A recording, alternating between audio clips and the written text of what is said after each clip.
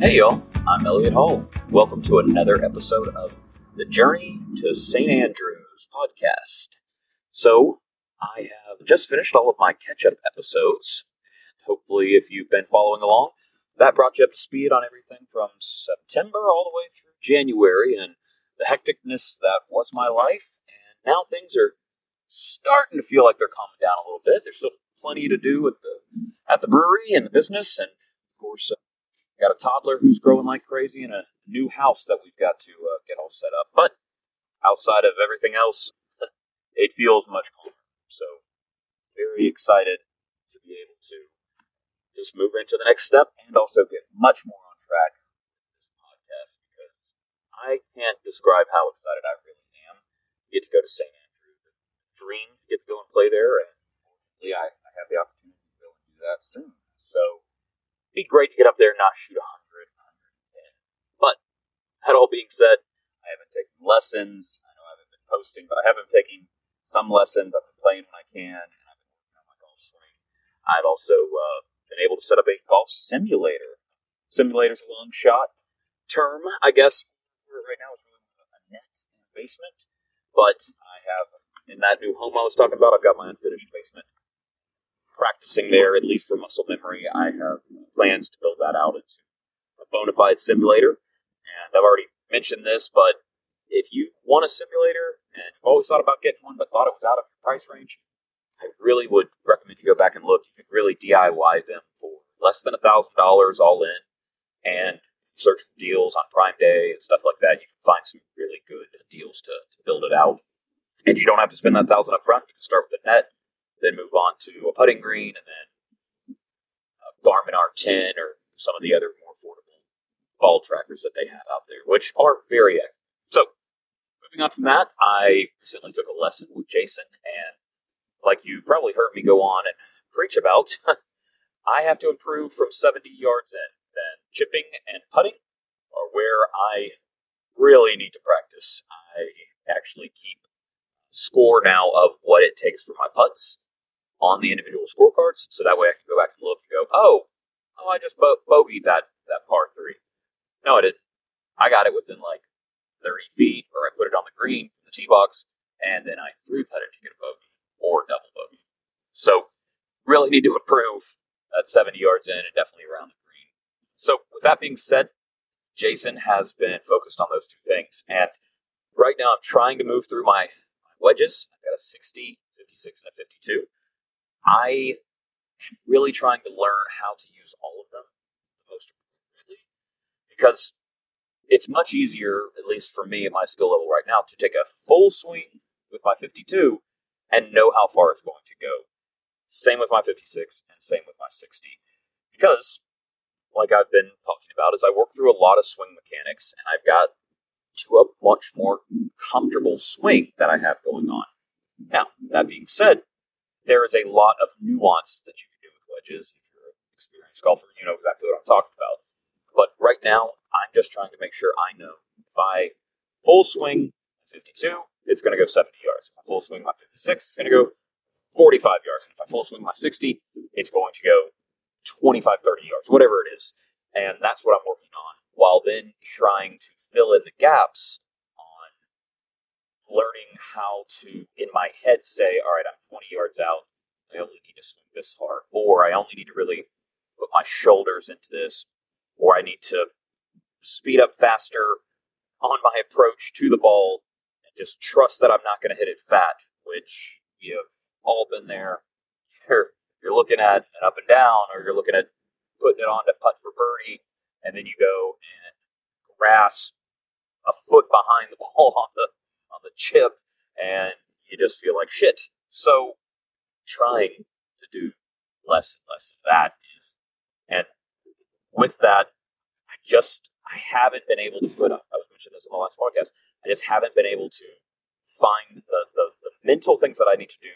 I understand. I get what I'm not doing right, but I need to relate that into a physical action and then create that connection between my brain and my body to know what I need to do better when I'm actually in the moment.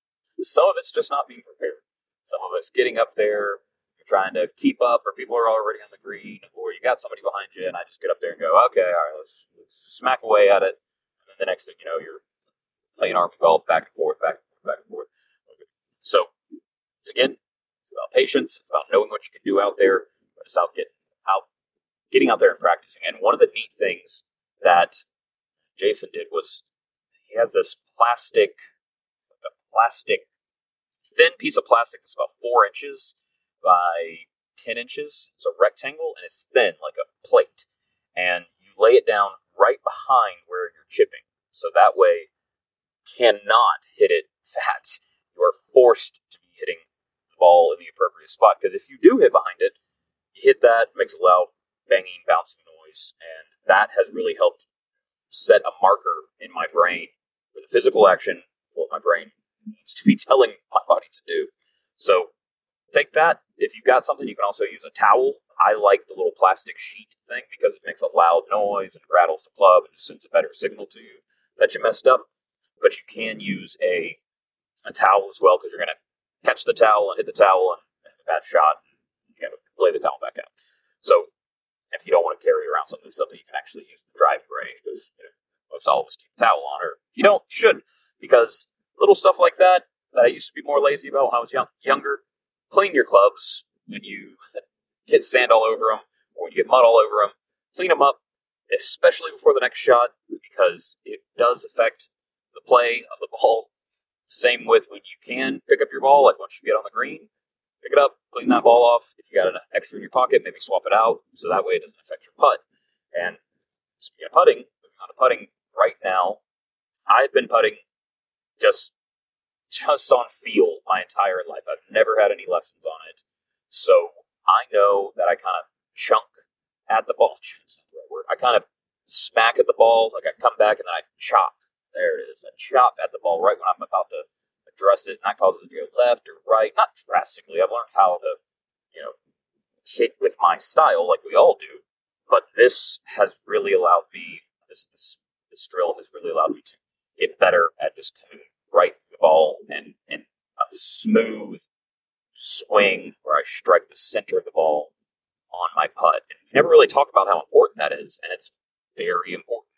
Also, I might get into it in an episode, but there are different types of putters. If you've been using the same putter your whole life and never gotten better, go do some research, read about it. There are different putter swings that we have, putter strokes that we have, and there's so many types of putters nowadays that you can create just a more forgiving putter and swing for you because of the new technology we have. So, all that being said, what we're working on right now is Jason wants me to practice 4 and 40 is what he calls it.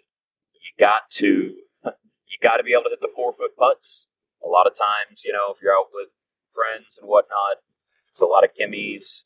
I've been trying to be a lot more honest about that. I really don't take one unless it's at least a putter's length or within, because I want to know what my true game really is. So that 4-foot is important. And also, you're only bringing that club back, that putter head back, maybe 2-3 inches. In fact, what Jason was saying is it's 1 inch per foot. So if you got a 4-foot putt, you're coming back 3 or 4 inches. And that's true up to about 8 feet.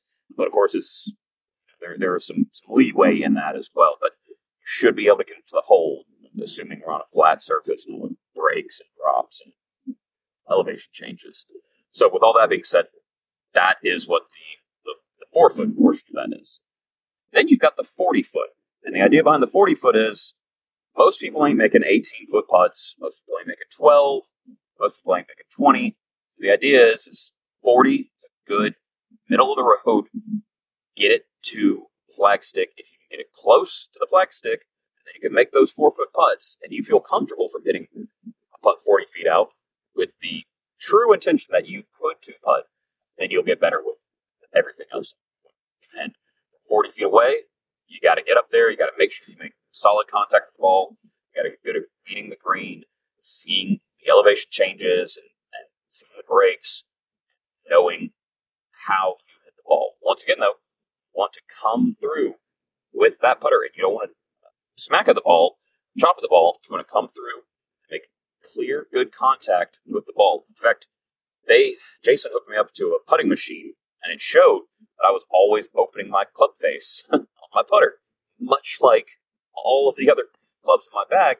And so now I actually hood my putter just a little bit, and it really kind of makes me better at setting up my putter swing just in general and my direction, because I know I'm hooding it, hoping that hood will straight when I come through on the ball. But then it also really reminds me to think about, wait, which direction am I really going? So that's been very helpful. Next, moving on from lessons, I did get to play one time. It was me, our head brewer Kevin, sales director Tyler. We went out and played a quick 9 at Bobby Jones one day after work, and we were chasing daylight, but the days were getting a little bit longer, so we got the 9 in, and it was a decent round. On a scorecard, I shot a 50. I had some really good holes. I played well overall, but I had a couple of blow-up holes. The funniest part, though, is me and Tyler are pretty evenly matched, and we both shot a 50, but Kevin, who was substantially better than us, he got a 50 as well. So I don't know the last time I saw a scorecard where everybody came in with the exact same score, but it was a fun day. Had a couple of Calamity Janes, of course. Year of golf. He's here in Georgia and hopefully beyond soon. But anyways, it was a good time. Like I was saying, this is the new format for these podcasts. Very off the cuff, sort of recapping, talking through what I did with lessons and playing, and a little bit about what's going on in my life, especially involving golf. So once again, as always, thank y'all for listening. If you'd like, you can follow me on social medias at Elliot P. Hall. That's 2 L's, 2 T's, 2 L's on most social media websites. And also, don't forget to follow, like, and subscribe. Not sure all the places I have this hooked up to yet, but I know it's a few. So, Elliot Hall, have a great day, y'all. Thanks.